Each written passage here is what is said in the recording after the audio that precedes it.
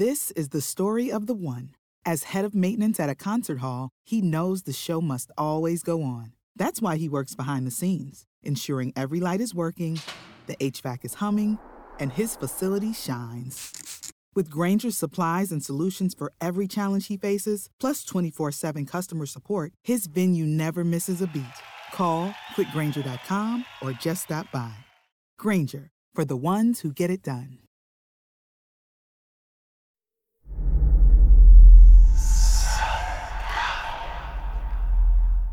Hey y'all, spooky season is here. And if you're looking for a show to whet your appetite for a little haunted history, then I'd like to invite you to check out Southern Gothic, a chart-topping history podcast that explores some of the most infamous legends, folklore, ghost stories, and hauntings of the American South. We've covered all sorts of stuff from the Bell Witch of Tennessee to the disappearance of the Confederate submarine, the H.L. Hunley. Not to mention our deep dives into the local lore of some of America's oldest and most haunted cities, like New Orleans, Charleston, and St. Augustine. So, if you're ready for a little good old-fashioned Halloween storytelling with a commitment to quality historical research, then be sure to check out Southern Gothic today. It's available now on all your favorite podcast apps.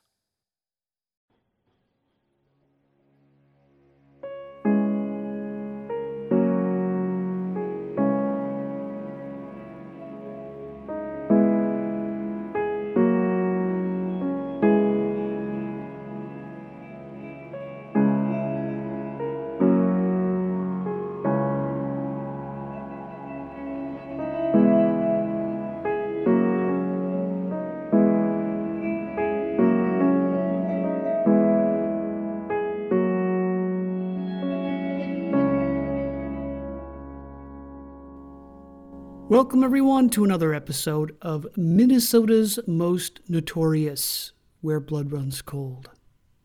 I am so happy to have as my guest, Rob Feeney. He was a major contributor in the recovery of one of the pairs of the famous Wizard of Oz film's ruby slippers, originally worn by Judy Garland, a Minnesota native, and stolen from the Judy Garland Museum in Grand Rapids, Minnesota, in 2005. In 2013, the case was reopened, and the slippers were finally recovered in 2018. Thank you so much for coming on. It's great to be here, Eric, and I really appreciate you having me. Absolutely. So before we get into your involvement in the case, I'd love it if you could talk about the significance of this set of shoes. These are not designer shoes. They're not covered in jewels. They're basically costume props. Shoes like this can be found on costume racks in theaters across America. But these particular shoes happen to be culturally very important and therefore very valuable. Absolutely, and very significant. And again, it's all relative, but then again, it's not. But the best way to sum that up as far as the significance of these shoes is really a quote by Michael Shaw, the actual owner of the pair that were stolen, which is a mismatched pair to the Smithsonian, which we'll get to later. But he had said it's not really what the slippers are, it's really what they represent. And I agree with that 100%. They represent a lot of things to a lot of people, and that's the great thing about it is that it appeals to someone who's 4 years old up to 100 years old, and so there's that connection there on so many different levels. But in the cinematic history of things, I mean, it really is significant because the Wizard of Oz, was the first film that really went from black and white to Technicolor. They're experimenting with that, but it's just a lot of representation on a lot of different things that are still relevant today and still were back then. But it's really what it means to people, and you know, there's no place like home. I mean, everybody can really understand that and recognize that, regardless of where you reside in the world. I mean, that has a global message to it, and I think it resonates with people. And it's not the most watched movie of all time for no reason. I think it really resonates with a lot of people. So Yeah, for sure. So what scenes in The Wizard of Oz were these slippers worn in? Yeah, well, it's funny because as I mentioned, they're a mismatched pair to the Smithsonian pair. So, they one of the shoes is actually one of the click your heels 3 times pair, and there was four, at least that they know of, at least four plus pairs made for the film. And like movies today, I mean, they make extras just of shoes for multiple different reasons for different scenes, and they made one pair for the dancing scenes within the film because they had to especially kind of modify them by putting orange felt on the bottom of them because of the wood stage actually used when in the shooting of the film and had an echoey sound to it, so they modified it for that. So there's multiple different pairs that were used in it, but this particular pair was used uh, the second most visible pairs of what they're saying that were actually seen in the film. And again, the value of each pair, including this pair, is really about how often it's actually viewed or seen in the movie. So the one scene where Dorothy just gets to, that's a significant scene as well, gets to the land of Oz, and she knocks on the big door and she's trying to get in, and at first they don't let her in. So that's this pair can visibly be seen in that scene as well, but it's also one of the click your heels 3 times pair as well. So two scenes that they know of, maybe more, but it's a very important pair, put it that way. And this pair was actually known as the traveling pair because out of all the pairs that they made, since it was owned by an individual collector, and he was, I'm not going to say obsessed with them, but he was very, very protective of them, like he should have been. So he would actually travel around the country with them in his car because he didn't want anyone touching them. He was really adamant about no one touching, this pair because, one, they're just really old, and the more people can handle them, that they can fall apart, and it just, the chemicals and like the oils in people's hands could cause some damage to the fabric and all that. So he would actually travel around and bring them to hospitals and loan them to museums and what have you. And this was one of those times when they were stolen. He actually had loaned them to the Judy Garland Museum, which is Judy Garland's hometown, and that's where they were stolen. So does that answer your question? It's kind of a long answer to your question, but Yeah, sure did. Yeah. So, besides the fact that these shoes were stolen in Minnesota, the other connection, of course, is that Judy Garland, who played Dorothy, was born here. Do you know much about her early years in Minnesota? I do. Yep. Her original name was Frances Gumm, Gumm, and she only lived in Grand Rapids, Minnesota, up until about 4 years old, before she'd actually moved and ended up, in California. Initially, she wound up in Chicago and then ended up going, in California, and the rest is really history there. But she, it was really, there's a lot of interviews with Judy Garland where she states how wonderful her memories of Minnesota were and living in Minnesota. And in fact, she had said some of her fondest memories of her growing up were when she actually lived in Grand Rapids, Minnesota, which is really interesting because I think one ironic thing about this whole slippers case is I think the visibility of it has really, and the attention that it's caused in a lot of ways, I think there's been some positive things that have come out of it. One is that I think people within Grand Rapids now recognize the significance of it more, and the fact that Judy Garland is from there more. I think initially maybe some people had gotten away from that. I mean, they're a pretty removed, northern small town Minnesota town. I mean, even today, so I couldn't imagine back then how much smaller it would have been. But I think the theft actually helped her really get some recognition as well.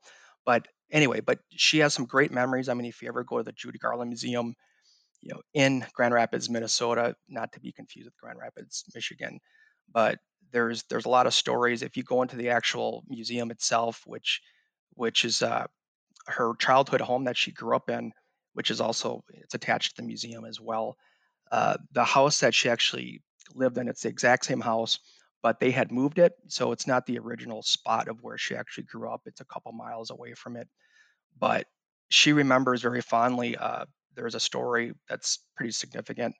Is that she remembers doing these like little plays and shows with her sister on on the bottom of the stairs of the house, and so there's a lot of stories about her kind of doing like um, kind of like a little mini show where she'd kind of like hide behind like the stage, and then suddenly she'd kind of appear like in a make believe thing.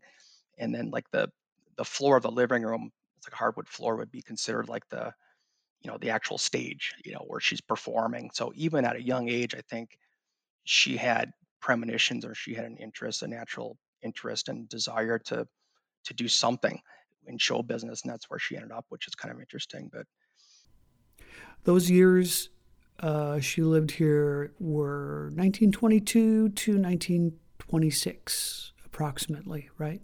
correct, yes, yes, yep. And so, and again, there was a theater that her dad had owned in the town as well. And I think as of recently, I haven't been up there in a couple years. I think they might have torn it down, I believe.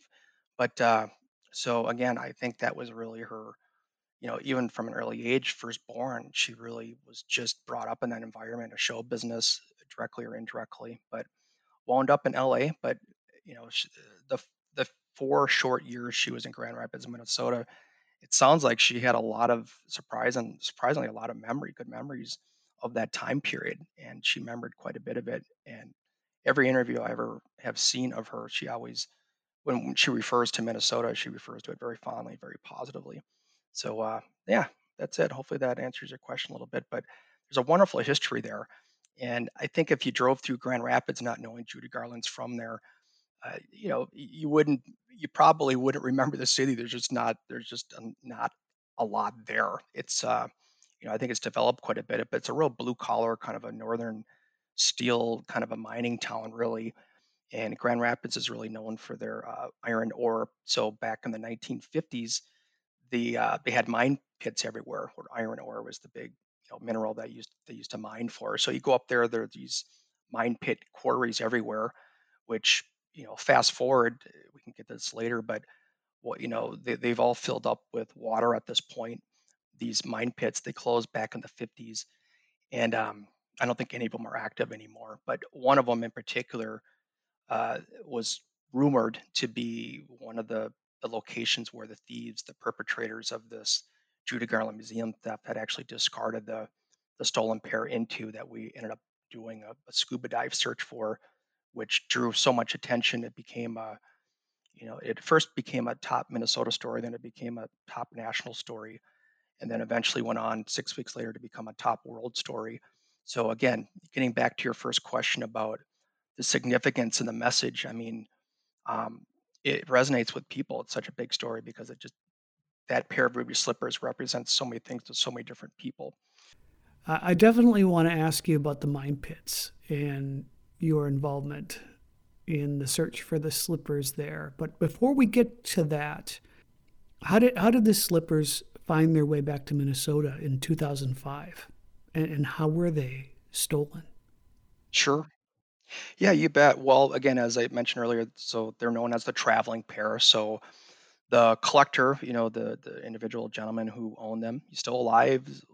I think he's in his early 80s now. His name is Michael Shaw.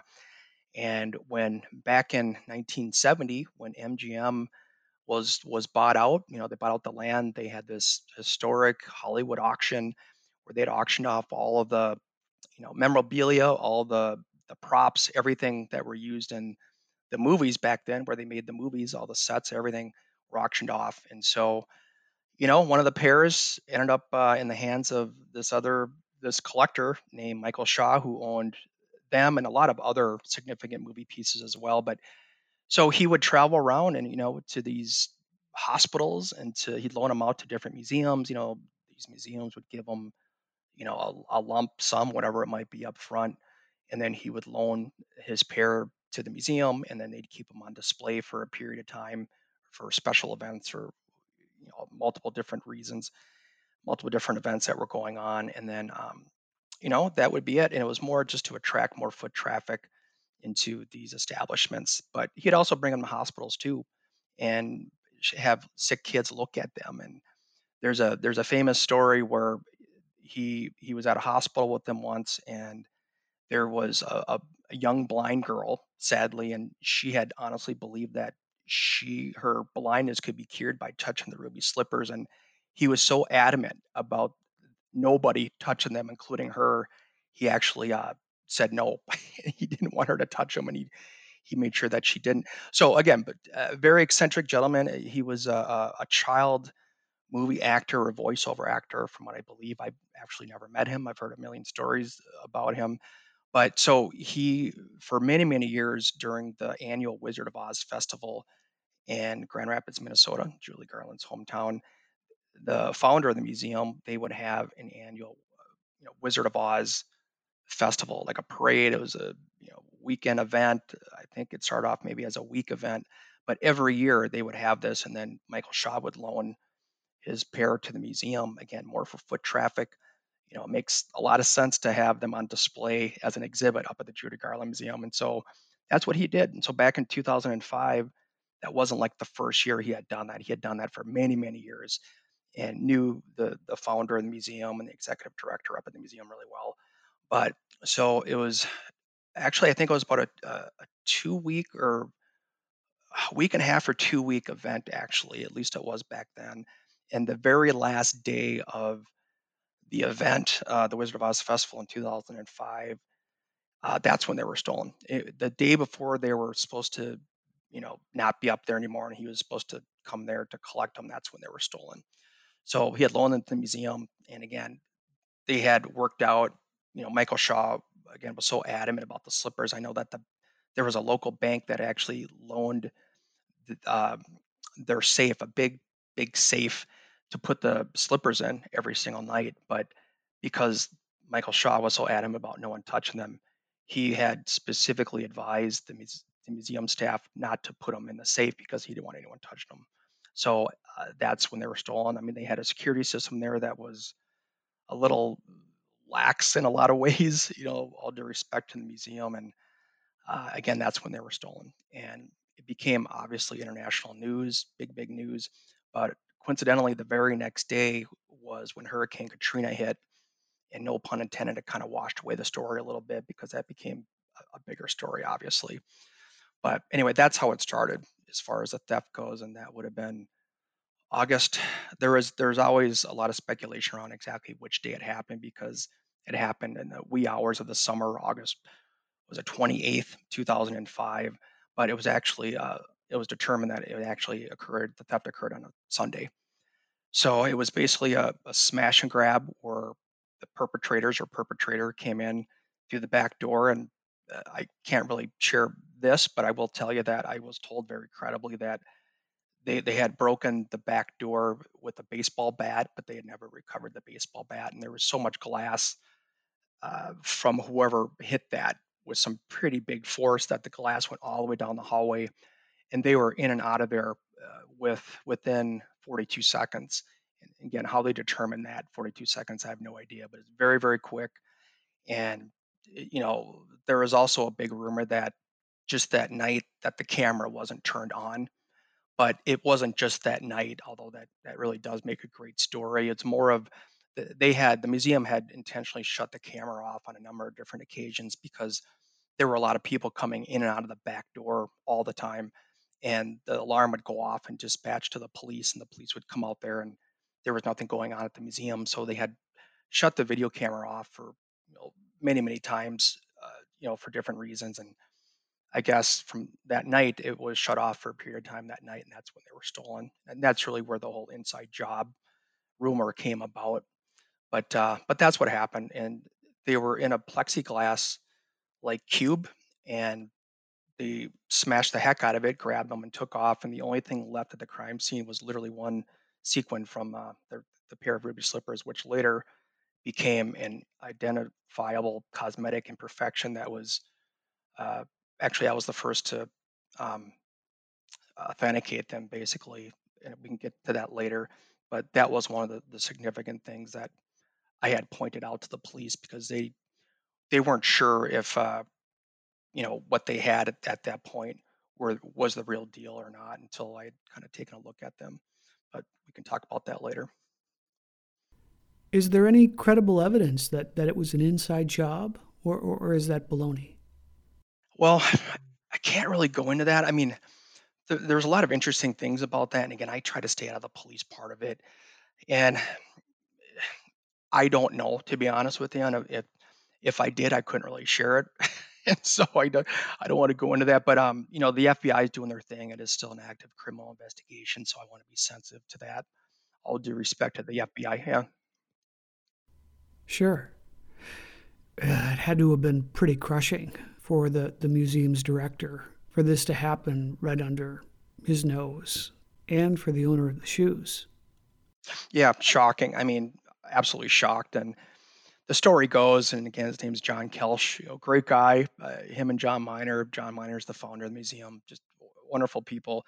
But and it's public knowledge too. But I remember uh, John Kelsch had told me the story where I shouldn't laugh because it's not funny, but the day, like the morning, the police, and it was known that they were stolen.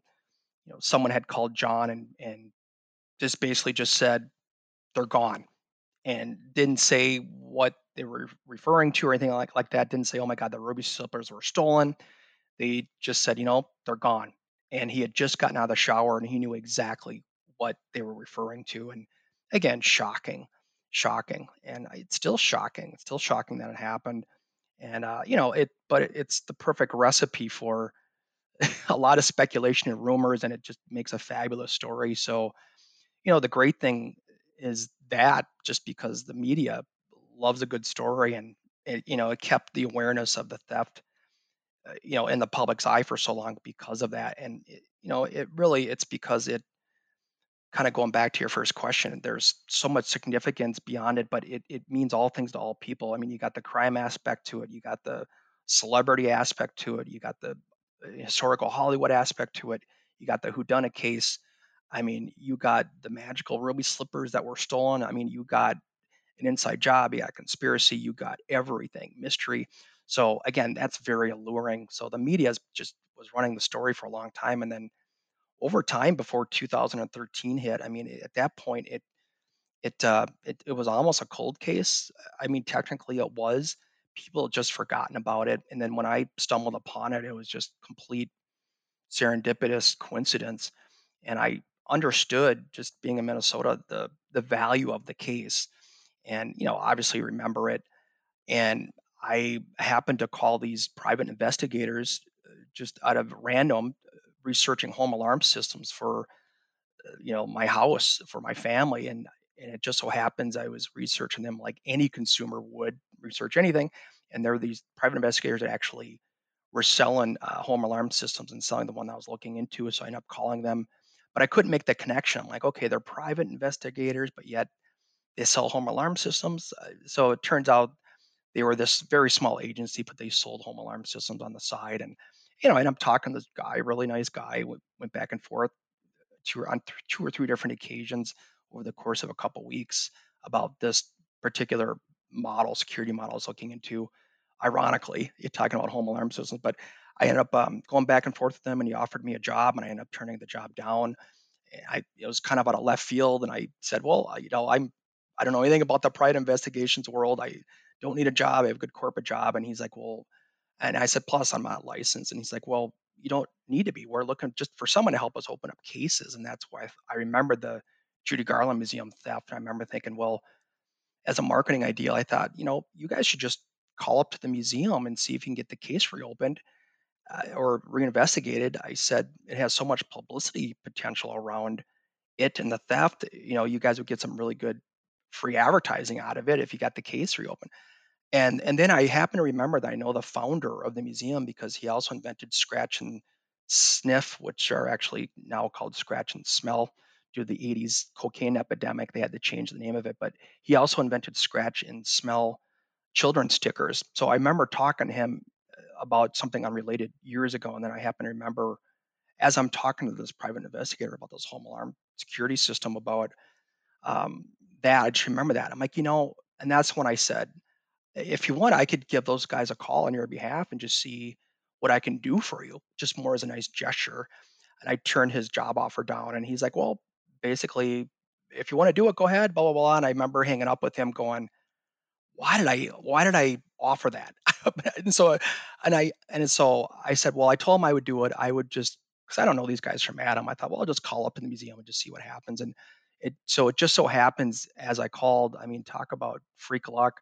John Kelch had just gotten out of a board meeting, like literally walked out of it, and I basically just called him up and I said, "Hey, you don't know me from Adam." I said, "But I know John Miner, the founder." And I said, I just got the phone with these guys. I just explained the whole private investigation story, looking for these home alarm systems. And I said, they're looking for cases to take on. And I suggested perhaps, they might have an interest in taking a look at your case. And I said, I don't know where you're at in the whole process of the theft, or the police are investigating it, or you got your own, private investigations firm you work with, or what. And John just started laughing and goes, "Oh my God." He's like, he's like, you're not even gonna believe this. I'm like, "Well, what?" He's like, I literally just walked out of a board meeting and we were just talking about the theft and how we want to hire a private investigations agency because the 10-year anniversary of the theft is coming up this summer. And we want to, pay a tribute to the slippers and maybe bring more awareness around it to see if we can get them found. And I just, it was funny, but that's how it started. And then end up making introductions with the private investigators in the museum. And that's how the case got reopened, basically, just from a freak random phone call to these guys. So funny story, but that's a true story. It's an interesting story, but even more interesting is that this should have been the end of it for you, right? Back to your corporate Oh, job. completely. I gotta tell you, I'm the least most qualified person to be involved in anything like this, and I try to keep getting away from it. And again, I just thought it was a nice thing to do for these private investigators, not thinking in a million years that the case would get reinvestigated. And then, I became really close with the museum, the two Johns up there who were just awesome and just fun. It was fun, and I over time they kept just bringing me back into it, and the private investigators ended up getting fired. They just weren't really, I shouldn't say fired, but they were let go from their responsibilities. They just weren't producing anything. I know the museum had paid them a sum of money to investigate the case, and they just weren't doing much. And they just sort of, as they put it, kind of disappeared, the investigator. So I got to know the founder really well, and I felt bad about that because I felt somewhat responsible. And he's like, felt somewhat obligated. And he's like, he's like, "Rob, I just want to appreciate you helping me out and all this." But he's like, we got this Wizard of Oz festival coming up here, and we got the 10-year anniversary of the theft. It's like, are you looking? We're looking for ideas to get some publicity from the museum because they're a nonprofit museum. And he's like, "Do you have any ideas?" And I said, "Well, I remember for a fact from a good, reliable source that one of the bigger rumors was that they were thrown into one of these iron ore mine pits filled with water now about 3 miles away from the museum." And I remember just throwing it out there as just a off the cuff idea. I said, "Well," because we knew the police had never searched it for whatever reason, it was never searched. And there could be a $3 million pair of ruby slippers in there. That's what they were worth at the time. At the time they were stolen, they were actually worth about $1 million. And getting back to that for a second, um, right before they were stolen, actually, they were insured by the museum for $1 million. And there was a lot of confusion around that and speculation that, oh my God, it must be an inside job, and people thought it was the actual Michael. They thought it was Michael Shaw that insured them, but it wasn't. So people had thought for sure that just screamed conspiracy all over the thing. But anyway, but I threw out there to the founder of the museum. I said, well, maybe you should get some scuba divers down in that Tioga mine pit and just, it's called a Tioga mine pit, and the founder actually lived on that site and right there. And I said, if nothing else, it'll make a really good story and get some publicity to generate so people start talking about this case again. And I knew, like anyone, it wasn't hard to figure out that 10 years had gone by at that point almost, and there had to have been people talking at that point about the theft. And it was always this big rumor that it was either Michael Shaw as an inside conspiracy situation and doing it in conjunction with someone at the museum, or was like a local job, bunch of local kids breaking in there, or it was maybe some sort of a professional ring of thieves. And so those were the big three rumors. And so, and again, I hung up with John after I made that suggestion, not thinking he'd ever call me back again. But then he called me back a little bit later, and he's a very wealthy gentleman, and he's like, "I love the idea, Rob. I love that idea. Let's do it. But he's like, the thing is, I want you to lead the effort and coordinate it, the search, the dive for the ruby slippers in this mine pit. I'm like, no way. I just said, there's no way I could do that. I don't know anything about it. It's dangerous. The DNR actually owns the land up there, but that's how the whole dive started. And then I ended up agreeing to it reluctantly. If it was anyone else, I never would have agreed to it, but then I ended up agreeing to it. And I had 6 weeks to actually coordinate the whole thing on my own, which I did. And then I did a marketing campaign around it for the museum, just as a nice gesture to get them some publicity. And at first, the media didn't care. The story was kind of dormant at that point. And it just so happens it was a slow news day. And the other thing too, this location up in the city's actually Cohasset, where this happened, where this dive took place, which is again like 3 miles from the museum where the theft occurred. And it's really, there was no literal address for this mine pit, so the media couldn't find it. More or less, want to go up there. I mean, if you think of the movie Fargo, that's where this place is. Like seriously, in the middle of nowhere, no address. So, and just no one in the media called us back at first. No one had an interest. The press release I put out didn't generate any interest up until about a week before the actual event, and then there was just no news going on that day, and then the story just exploded. I mean, we were hoping at best that we could make it into a top Minnesota story, but that was just a pipe dream. But that's what happened, and that happened within 4 hours after the press release went out. And then it was a weekend search event, and then the next day, it was a 2-day dive, and the last day of the museum, or the Wizard of Oz festival, was the last day of the dive. And again, we didn't find the shoes, obviously, but they were actually talking about it on Good Morning America the next day, and then but we didn't produce anything. But that generated so much publicity that I became really close with the Grand Rapids Police, the Grand Rapids, Minnesota Police Department up there. Most specifically, the Chief of Investigations, Sergeant Bob Stein, and he and I became really close. Turns out, because I was really scared to talk to the police. I mean, after the press release was, to get publicity from the museum and to get people talking and just create a buzz about the ruby slippers. But beyond that, hopefully produce some leads. So in the press release, I had stated in there, for anyone with police tips or information, please call the Grand Rapids Police. But a lot of people just called me because they knew I wasn't a cop. And I mean, I got so many crime tips you wouldn't even believe it. Next thing you know, I'm in the middle of this, criminal investigation, basically getting all these crime tips. And they were scary. It was fun for like a day, and then it was just terrifying. I mean, people would call me at all hours of the night, but then I'd relay that information to the police, which ended up later on was a big tip off. We could talk about that, a big tip off to how the case was actually, or the slippers were actually resolved. But so mission accomplished as far as getting the buzz going.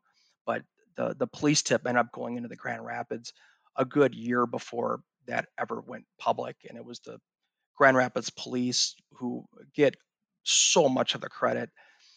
But there is a team effort. But I mean, the FBI came much later. And we can certainly talk about that in a minute here. But the FBI came much later. But it was really that effort in combination with the Grand Rapids Police. And the Grand Rapids Police, I was so close to the Chief of Investigations up there, and I mean, he didn't even tell me that he knew anything about about how the recovery was made, and the people who had actually called in the tip. And I mean, I didn't know anything about it for a good year. I mean, he was pretty tight-lipped about it. I had no idea. And up until about 2017, and again, just for the record, all due respect to the FBI, but the FBI didn't have any interest in this case whatsoever. I pleaded with them on 3 different occasions to reopen or take a look at the case, and they said, well, the statute of limitations has expired. It's just not a productive use of our resources in time and money, because we can't make an arrest. And so, the FBI got involved later on, and I was kind of scratching my head because they got involved at the very end based on what what the Grand Rapids Police were doing. And the Grand Rapids Police, because apparently, or allegedly, let's just say that they had crossed state lines at that point. The FBI is a federal case at that point, so the FBI got involved. but more for manpower. And it was the Grand Rapids police, Bob Stein, who had actually secured the FBI to about 100 different agents to do a sting operation. So the sting operation, based on everything that the Grand Rapids police had done at that point, and the efforts around quite a bit of the efforts around what I had done, was really what produced the lead that had actually broke the case open. But it's still a team effort, and the FBI did a good job. But they came in so much later after the fact, and I was really surprised because at first they just didn't express any interest in the actual case at first, up until the end. So, but anyway, so anyone that says they can take credit for the recovery 100%, it's false. No one can. I mean, there was just a lot of people that in a lot of different capacities that were involved to make it happen. So the mine pit search, were the Grand Rapids police actively working the case before that happened? Or did the national publicity act as motivation for the police to start working on this a little bit harder? Kind of both. I mean, the Grand Rapids police, at first, I didn't think they had interest in the story at all. I mean, but they did. And up until I got closer to them, that was my assumption. I was wrong. They were working it diligently. They were working it more quietly. But they have a lot of other cases too. But all due respect to them, I mean, they're at the time it was a police force of 2 people when this theft occurred in August of 2005, and they're not really trained for art thefts. I mean, that's a whole different animal. So they did the best they could, but they were under a lot of scrutiny in the beginning to that they dropped the ball and that they weren't able to catch who it was, and they should have. And so I think at that point, again, this is just my opinion, they probably didn't want to be too public about it because they're under a lot of negative scrutiny in the media at the time. But they still were working it. I mean, they really did. I think when I came aboard and got involved, and maybe they saw how big of an awareness it became again, and how big of an public interest pop culture story it became, I think that certainly inspired them to take it even more seriously. Maybe I would think. I mean, but they were already working it, but that certainly didn't hurt them to get a little bit more involved in it as well.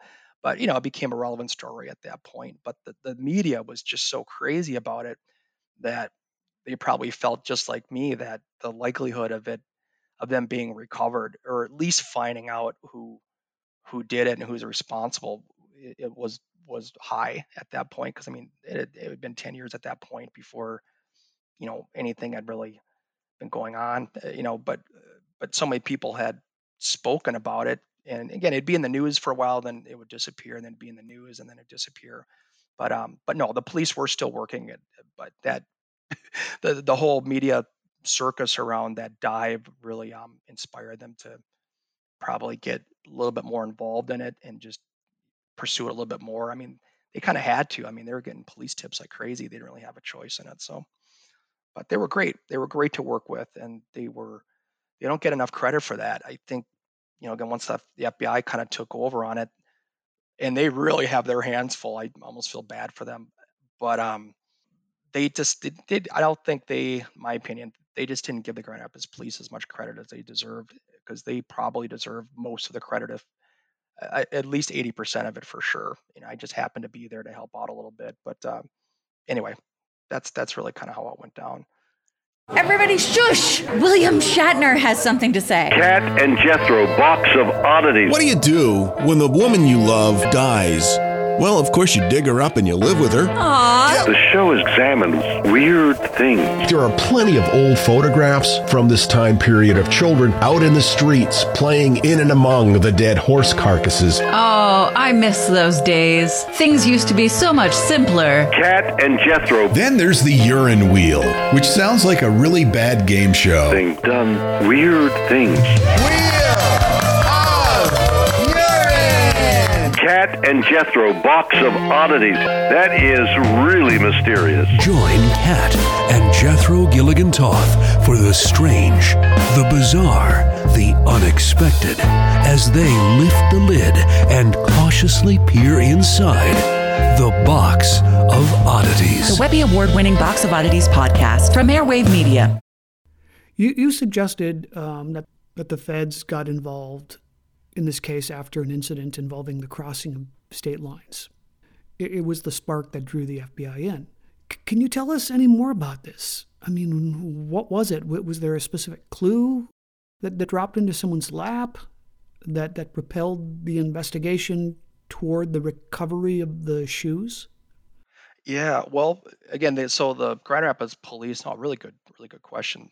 So the Grand Rapids police were the ones that got the tip, and basically it was a couple people posing as someone who had claimed to have information about the whereabouts of the ruby slippers. And again, they had received so many police tips, and they pursued every single one of them. None of them panned out. So they were, again, rolling their eyes, just kind of going, "Oh God, here's another call, ruby slippers call." But this turned out to, and again, I can't say exactly, uh, just because it's still an open criminal investigation, but they these people who were posing as someone who knew a little bit more than they should have about the case had said something specific, that made them realize, the police realized pretty quickly, that it was a really solid tip. And turns out that, this party or parties, turned out to, be the people responsible behind it to some extent. So, and again, that's what happened. And Brian Matson, who was the active investigator assigned to the case at the time by Bob Stein, the police sergeant up there, the chief of investigations. And Brian was the first to receive the call.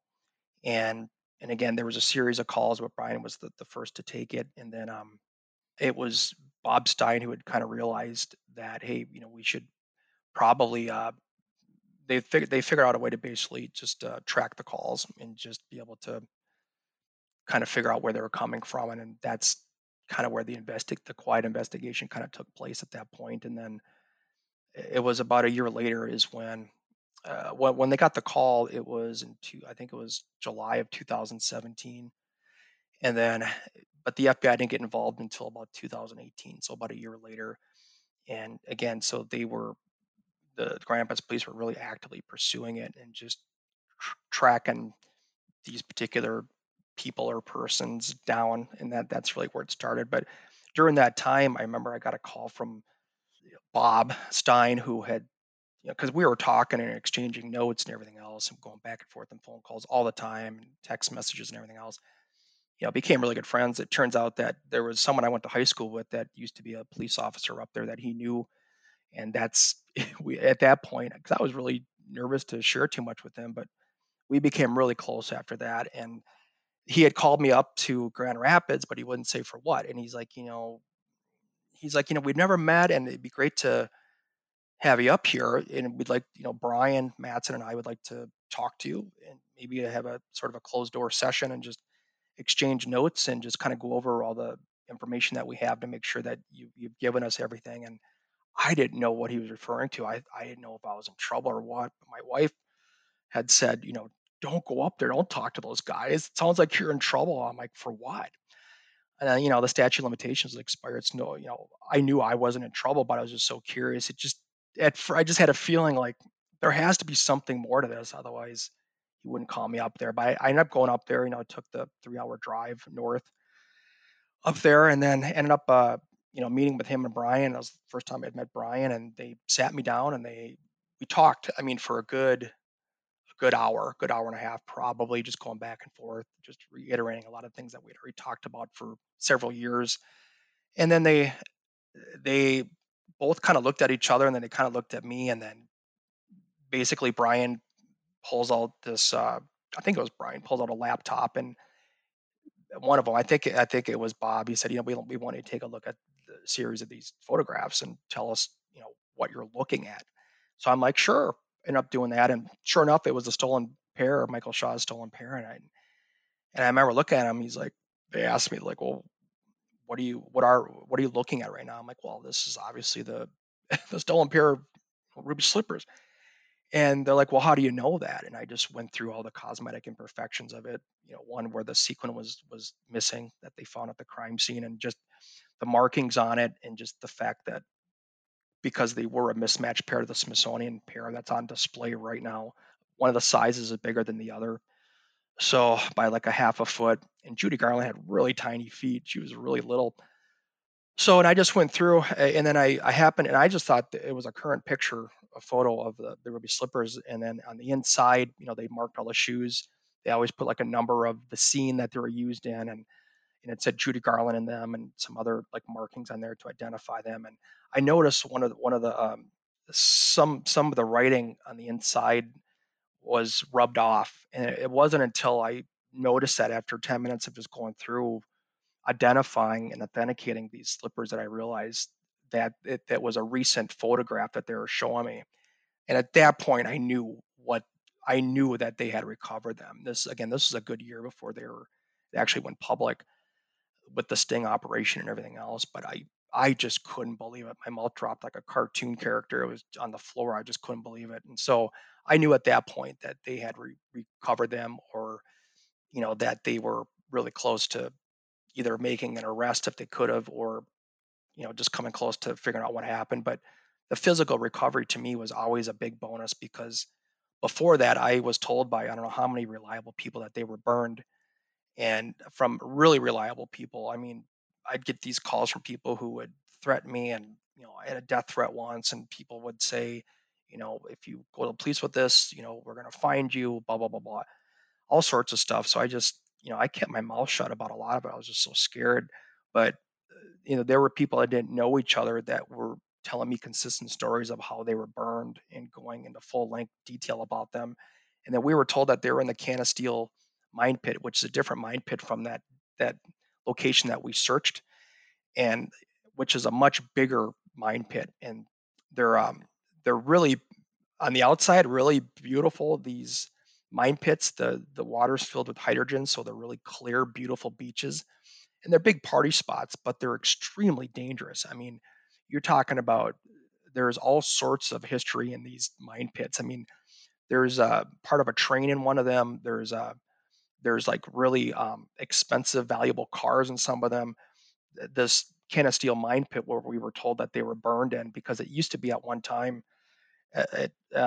a point of it, or an area of this mine pit where, because it fills up with water every single year by about a half a foot, to the point where they were worried about the area flooding, so they put in these pumps to pump the water out, because the water level is getting so high. But before that, the water got high. There was one area of this Canasteel mine pit where they had these bonfire parties, and that's supposedly, and again, I believe that 100% after a while, that's where they were burned. So I had a diver that I worked with very closely, and I can't say who it was, who, I was doing these land searches and he was doing these water searches, and we were looking for just burned remnants of these slippers. I mean, to the point where, I had a world renowned scientist and biologist look at, basically describe to us in a visual analysis of how much discoloration these slippers would be, just due to the water composition. I mean, we had it down to a science, and we determined that the only thing that would have been remaining on the slippers that were still on were the bows. They would have stayed intact, just based on the raw material that these slippers were made out of. And there was also a lot of uh, glass particles within them as well. So, I determined that if you put a light source on these, they'll be reflective underwater. So we were just looking for the bows. I was 100% convinced that we would find something, and that they were burned. And long story short, so this mine pit that we were looking at, the first location, the Tioga mine pit we looked at, it's I think it's about 120, I think it's 120 feet deep, perhaps maybe a little bit more. This Canasteel mine pit's almost 200 feet deep, so really scary. And there was also a story of a woman who had perished in her car. Her car actually went in, and she had her seatbelt on, and her car sank to the bottom, and there was basically a corpse with the skeleton with a seatbelt on it, still in a car at the bottom of here. Really, really scary place. You fall in there, they're not going to find you probably ever, because the threshold of a diver is only 120 feet before you decompress. So it's just too scary to rescue anyone. So there's all sorts of stuff down there, including bodies, from what I've been told by people that know. So, but that's where we were searching, and then the whole story took a entire left turn eventually, when I looked at this pair and identified them working with the police at that point, and I just couldn't believe it. So that's where it started, and then that eventually sting operation came to fruition as a result of that, and that was based on the the Grand Rapids police, Bob and Brian. I think it was more Bob. Bob's the second in charge over there, where he had actually you know contacted the FBI, the national FBI, to coordinate the sting operation effort. So that's when they were recovered, and that was in Florida where that happened. So the people that contacted the tip line, what was their game? Had they been trying to sell the shoes somewhere along the line to some rich anonymous collector? Yeah, I mean that's always the motive.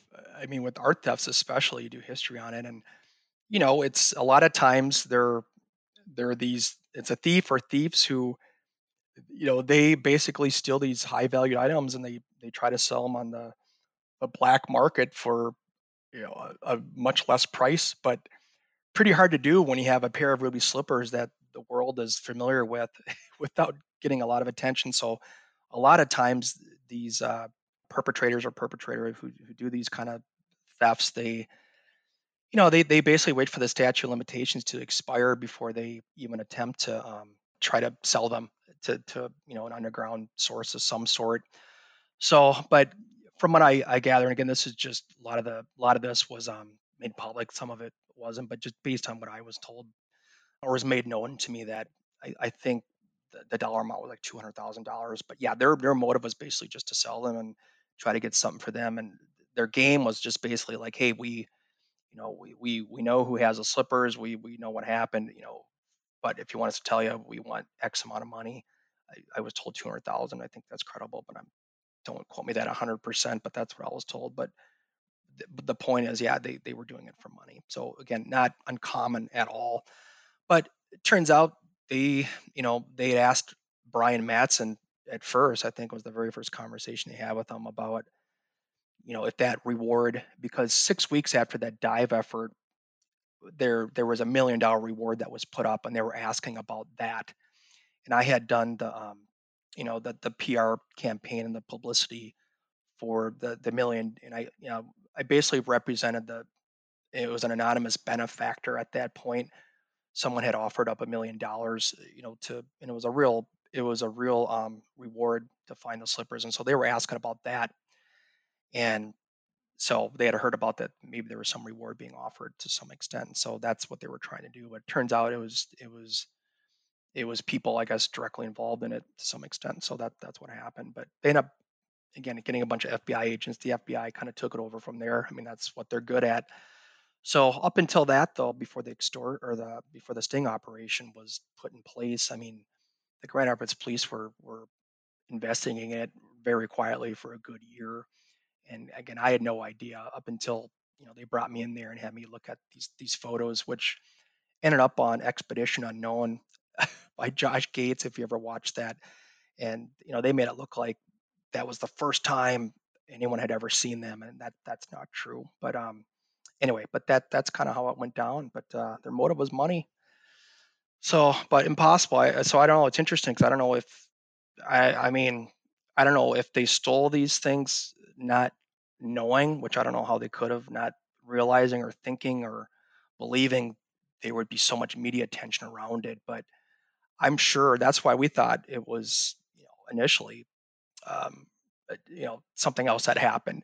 We thought maybe it was, I thought anyway, a little more of a local connection because, I mean, or someone that just didn't know a lot about the significance of these shoes and how valuable they are. But I mean, anyone else, I think, in the world, most people would know. Well, they wouldn't think to steal them for one thing, but if they did, even if they were professionals who did it, I think they would be like, "Well, we can't steal these things. There's no way we can hide them. There's just no way. There's just too much. It would just be too big of a story for us to pull this off." So, but I don't know. Yeah. So who was it? Do you think? What was it? A professional thief?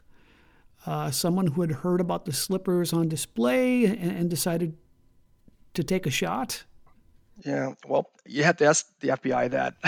I gotta say anything else, but Yeah, well, that's a great question for the FBI. So we'll just save that one.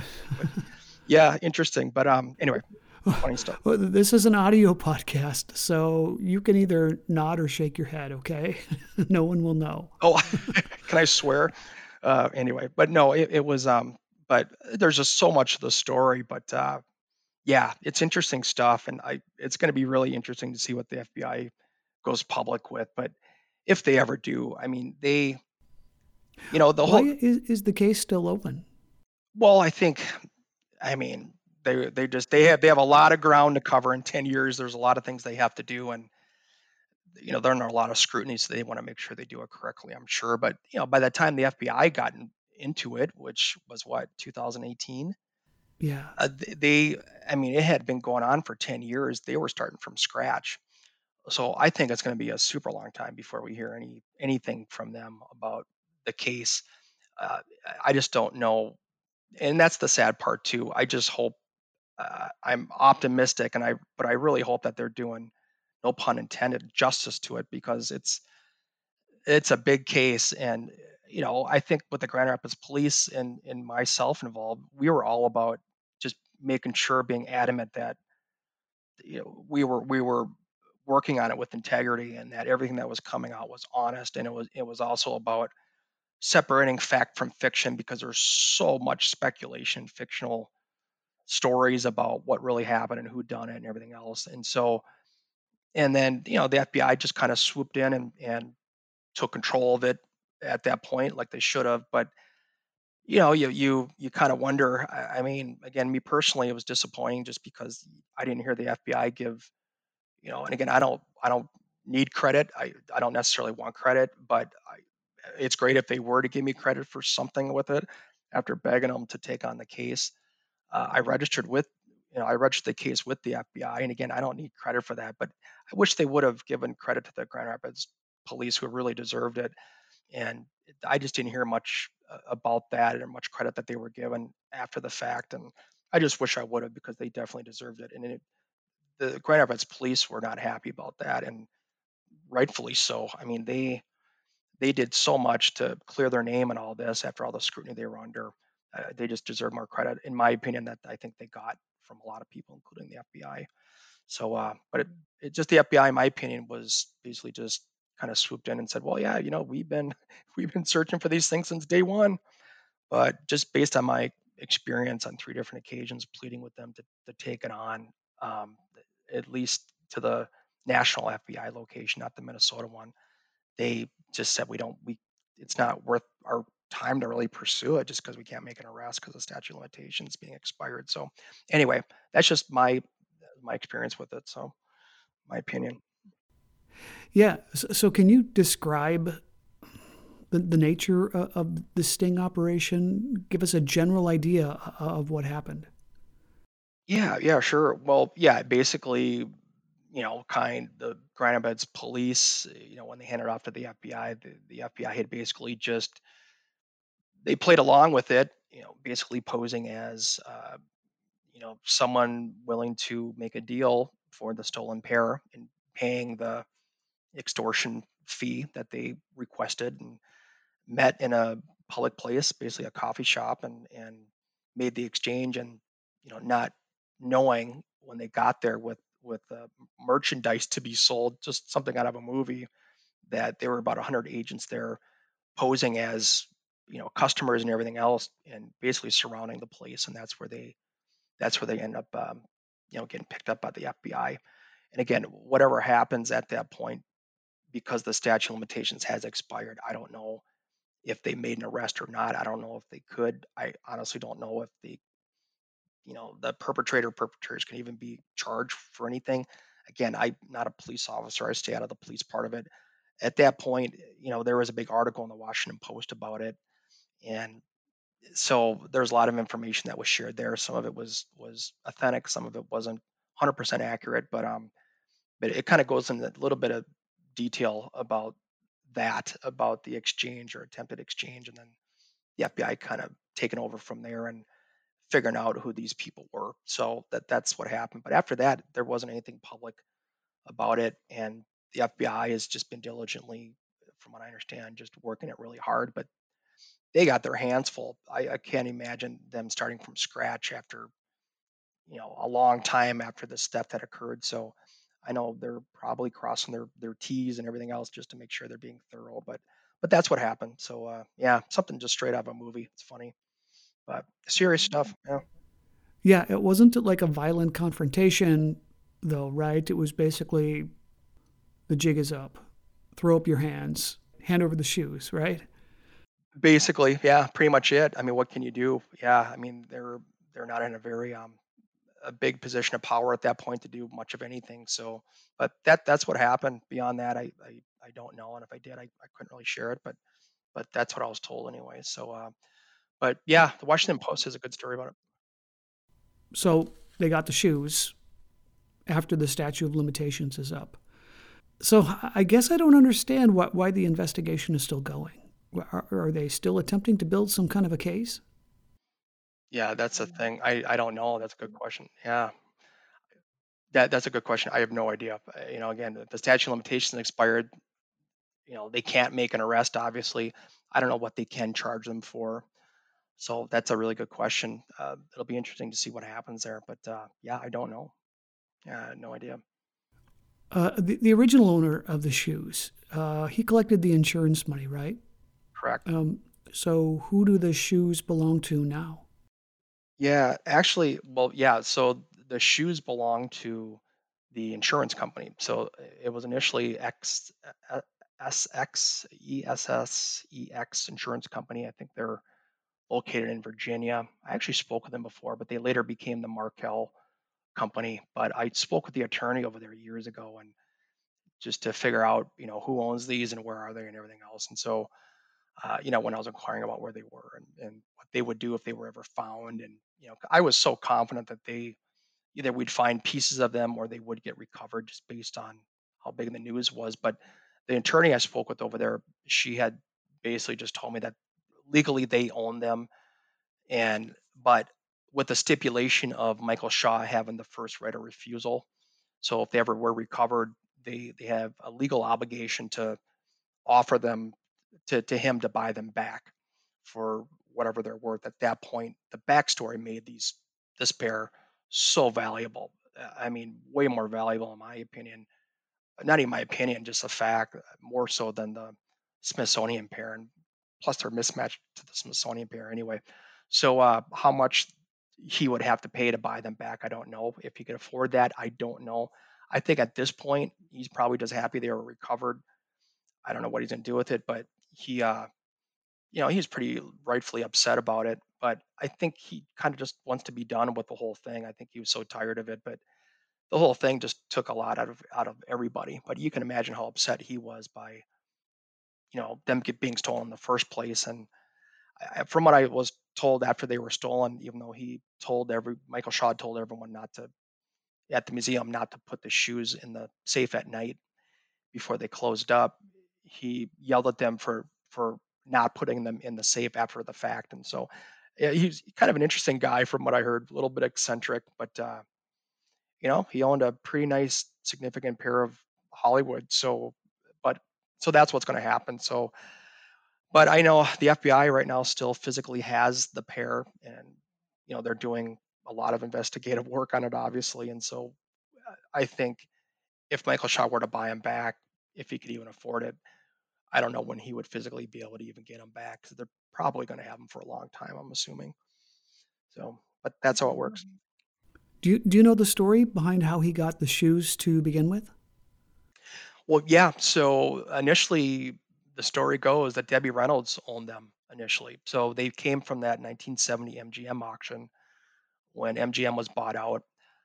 And so they auctioned off all the pieces, all the movie sets, everything. And there was Ken Warner. Warner was his name. He was a guy that worked for MGM. And, he was sort of a Pied Piper in one of the very first sort of veteran kind of grandfathers of the whole movie prop collecting world. And I think he sort of discovered it by accident, but he was, he would find pieces that were going to be auctioned anyway, and he'd steal them basically from the warehouse and he'd resell them.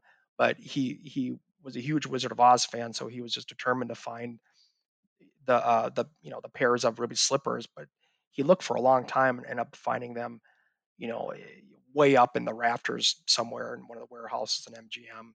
But Debbie, and I think he sold them, from what I understand, to Debbie Reynolds, because Debbie Reynolds always had this big dream of establishing a museum.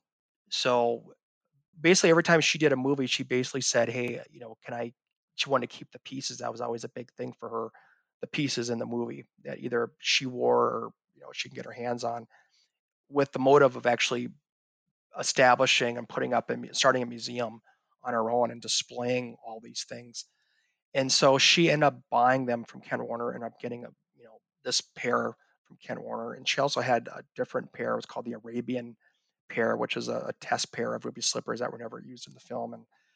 But rumor has it that Michael Shaw had gotten a hold of them somehow, or she had borrowed them, air quotes, and then he ended up hanging on to them, and that's how he got them. But he had them for a super long time. It's very well known as being, this guy who owned them at the time. And so kind of interesting, but there was only another private party or individual that had, ever owned this pair, at least legally.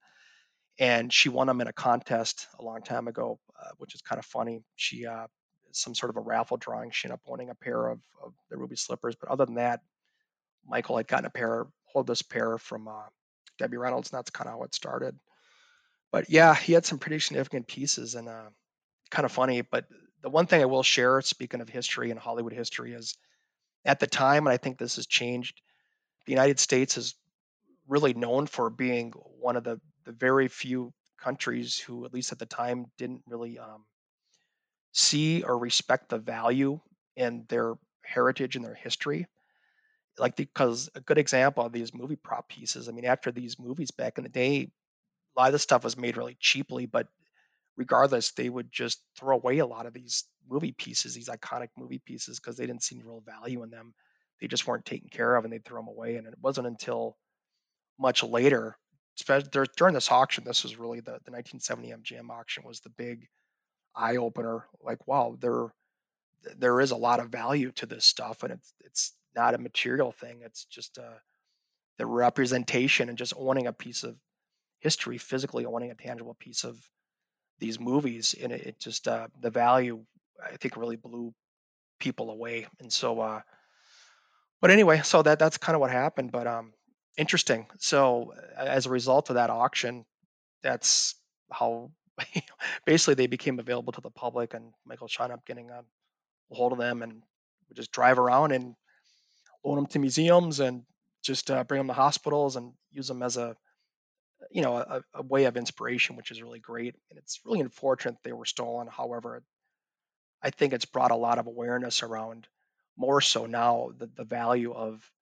the American, history and pulp culture, and what these pieces mean to a lot of people. I mean, they're really, really valuable. So it's great. I mean, who would ever think that a pair of 85-year-old slippers would be worth millions of dollars this day? But to some people, it's priceless, and it's so much more than just a piece of fabric, on these little tiny shoes. But interesting. I never thought in a million years I'd have anything to do with searching for a valuable pair of female shoes with, a police department. So it's just kind of funny how things transpire and how things go sometimes. But it's a fascinating story. It's a fascinating story. So anyway.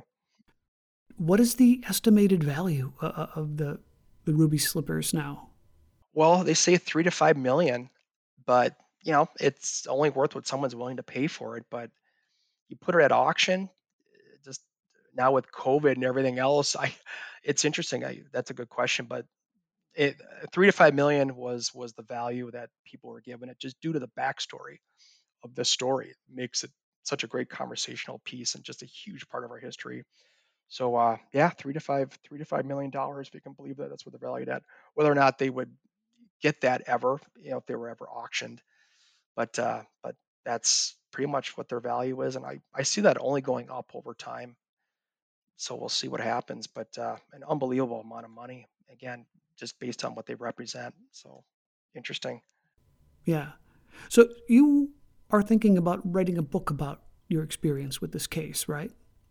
Yeah, actually I did. I'm done with it, and it just Wow. Yeah, it goes Congratulations. into, yeah, thank you. Thank you. The timing for it to come out right now isn't great with everything that's going on. Although there's a lot of people reading more books now than ever because due to the pandemic and people being inside.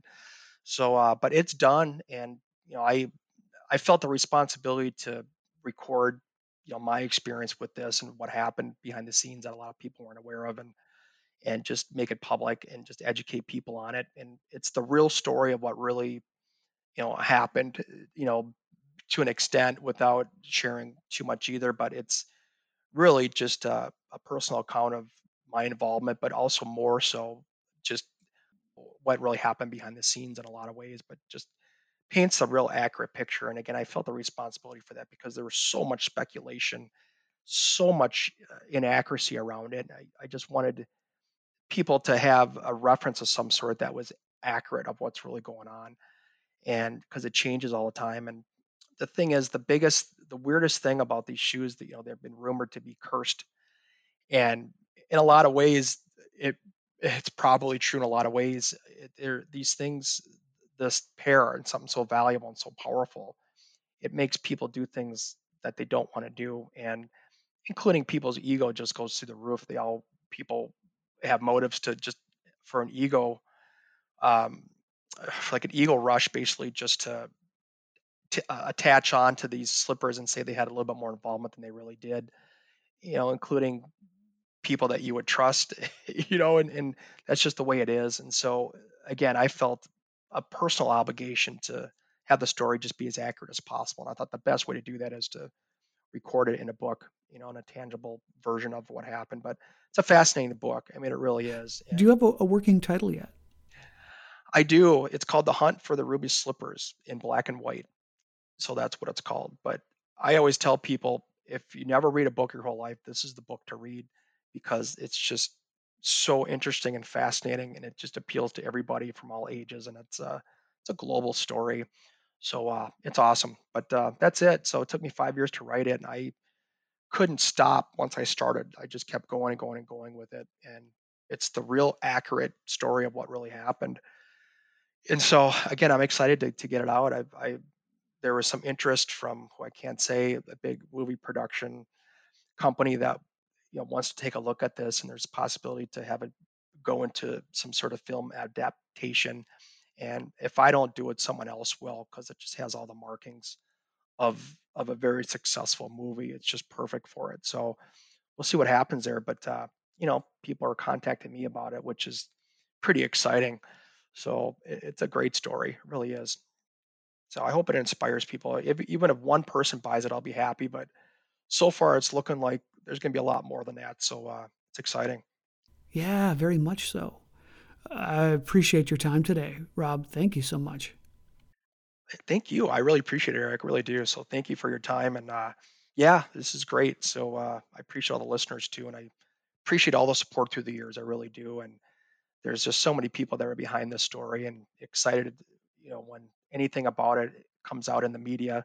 So yeah, I just want to thank everyone too for being a part of it too and listening and just having an interest in it. And it's great. So I really appreciate it. So thank you. Again, I have been speaking to Rob Feeney, a very important player in this very, very fascinating case. Thank you for listening to Minnesota's Most Notorious, Where Blood Runs Cold. Until next time.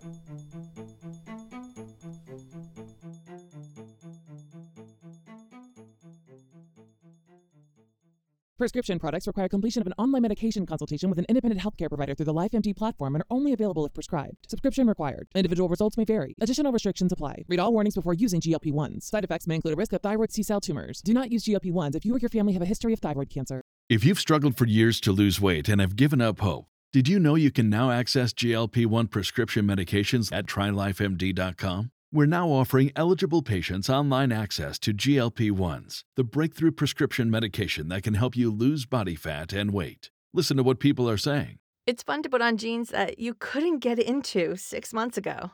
Every morning, I look forward to getting on the scale. For anybody who's struggling with their weight, it's a godsend. And here's the best part. Your insurance may cover 100% of the cost of your medication. So go to trylifemd.com to have your eligibility checked right now. Get started today at trylifemd.com. That's TRYLIFEMD.com.